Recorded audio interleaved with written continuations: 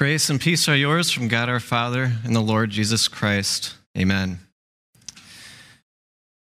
If you ask me, there are few recreational activities that require more courage than skydiving. Now, to be honest, even roller coasters are a stretch for me, let alone dropping out of a plane at 14,000 feet. Maybe what makes skydiving so scary is that you have to have a high level of trust that everything goes completely right because there's very little room for error. Now, most places will make you jump with an experienced skydiver strapped to your back who will do everything for you. So once you jump out of the plane, it doesn't really matter what you do. And in that moment, you've probably forgotten everything from the pre-jump training session anyway. All that matters is that when the person strapped to your back pulls that string, the parachute comes out of your backpack, slows your fall, and brings you to the ground safely. Yes, maybe what makes skydiving so difficult is that you need to rely on something completely outside of yourself.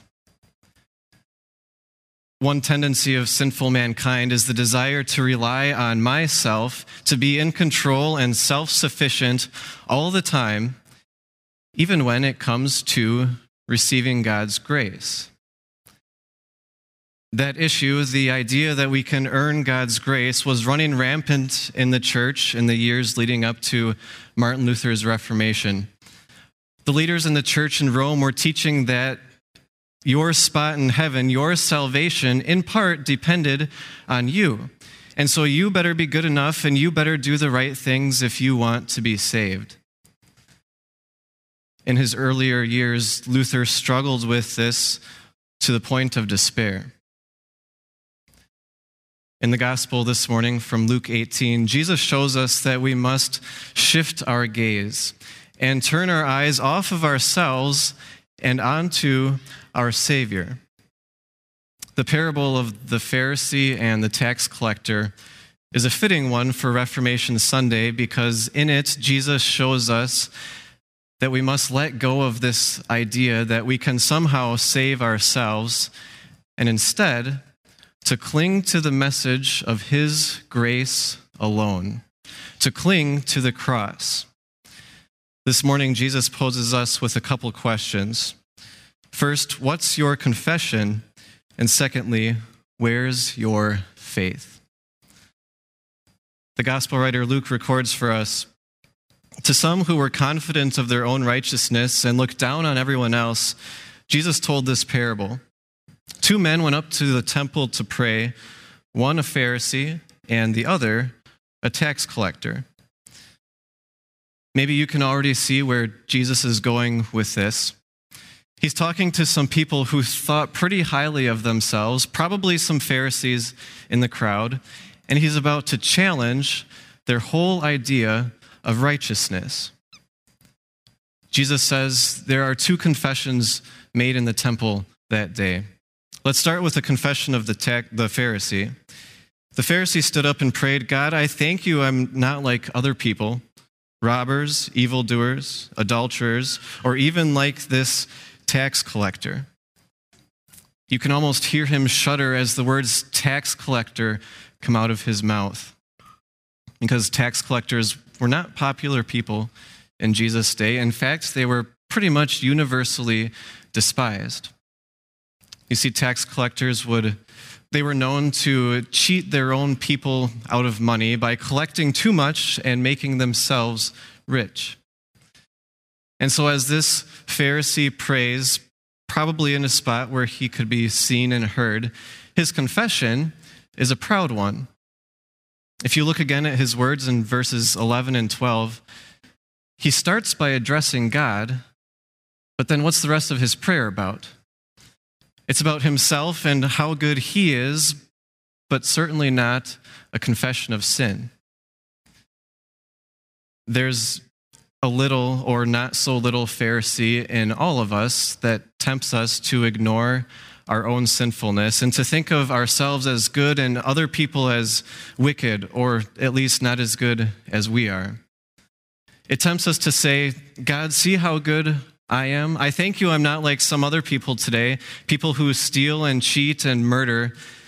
Look at my coworker and how he lives his life. Surely I'm a better person than he is. Look at him, look at her, look at their kids. God, you must just shake your head when you look at them, but you must be a little bit happier with me.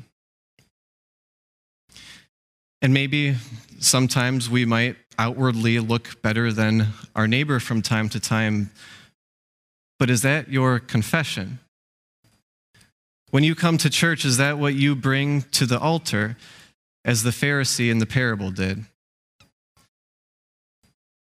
This temptation only comes too naturally for us today because how much of our world isn't based on comparing ourselves with others? If you want to get that scholarship, you have to get the best grades. If you want that promotion, you have to be the best in the office. But when it comes to life with God, everything gets flipped around. Let's look at the other man's confession. The tax collector said, God, I'm a sinner. And not just a sinner, but Luke expressed it as the sinner. This man considered himself to be the chief of all sinners. And did you notice how his body language matched his words? He stood at a distance. He would not even look up to heaven, but beat his breast. So maybe standing in the outer court of the temple somewhere, feeling too unworthy to come up to the more holy front part of the sanctuary, he hangs his head. This man is in deep, deep sorrow over his sins. He doesn't try to hide it, knowing you can't hide anything from a holy God. He doesn't look around, scanning the room, comparing himself to anybody else. But he confesses his utter unworthiness before God. His confession is a simple one. I'm a sinner. And so we've seen two confessions. Let your confession match that of the tax collectors.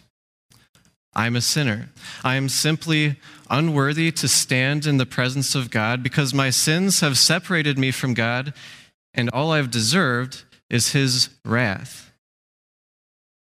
It's that confession that led Martin Luther to a point of despair because he could not figure out how to make himself right with God. It's that confession that brings us to that uncomfortable place where we realize that there is not a single thing we can do to help ourselves. And we know, as Martin Luther later learns, that when we're brought down to this deep pit of despair, that the gospel sounds the sweetest. Because it's that message that tells us that you have been helped, you have been made right with God, and forgiveness has come to you freely from completely outside of yourself. The Apostle Paul expressed that message with these words. He said, Christ died for whom? For the ungodly. While we were still sinners, Christ died for us. And we sing in the hymn, Chief of sinners though I be, Jesus shed his blood for me. It's when your confession matches the tax collectors that you are prepared to hear this good news about Jesus. So that's our confession. Now, the other question we want to ask this morning is, where is your faith? Where does your faith lie? Again, Jesus shows us two men who put their faith in completely opposite places. Let's start with the Pharisees again. He said, I fast twice a week and give 1/10 of all I get. Oh, and by the way, that's only part of it, because I also keep the rest of the law of Moses so well that the most upright religious leader in Jerusalem would have a hard time convicting me of anything. His prayer isn't so much a prayer as it is just bragging about himself. He doesn't feel the need to ask for forgiveness or anything else because in his mind, he is already right with God. He feels good because of what he has done for God. So where does his faith lie? His faith lies in himself. Again, there's a little or not so little Pharisee in each of us that tempts us to place our faith in ourselves by feeling good about our own righteousness, our own good works. It tempts us to say, God, see how good I am, see what I have done for you, and see all I have sacrificed for you. Your sinful nature will feel good and tell you that you've done something that might bring you a little bit closer to heaven. Again, this temptation only comes too quickly to us today because for most other things in your life, you do need to rely on yourself to achieve your goals. For example, if you want to make the starting lineup this year, you have to work every day to get faster and stronger because that's how you're going to do it. But when it comes to your biggest and most important goal, you can't depend on yourself. Because as we confessed, there is no one who does good, not even one, but also because it's already been achieved for you. We are not here today to do a favor for God like the Pharisee thought he was doing. No, the reason you're here this morning is to receive God's favor. And that's what the tax collector did.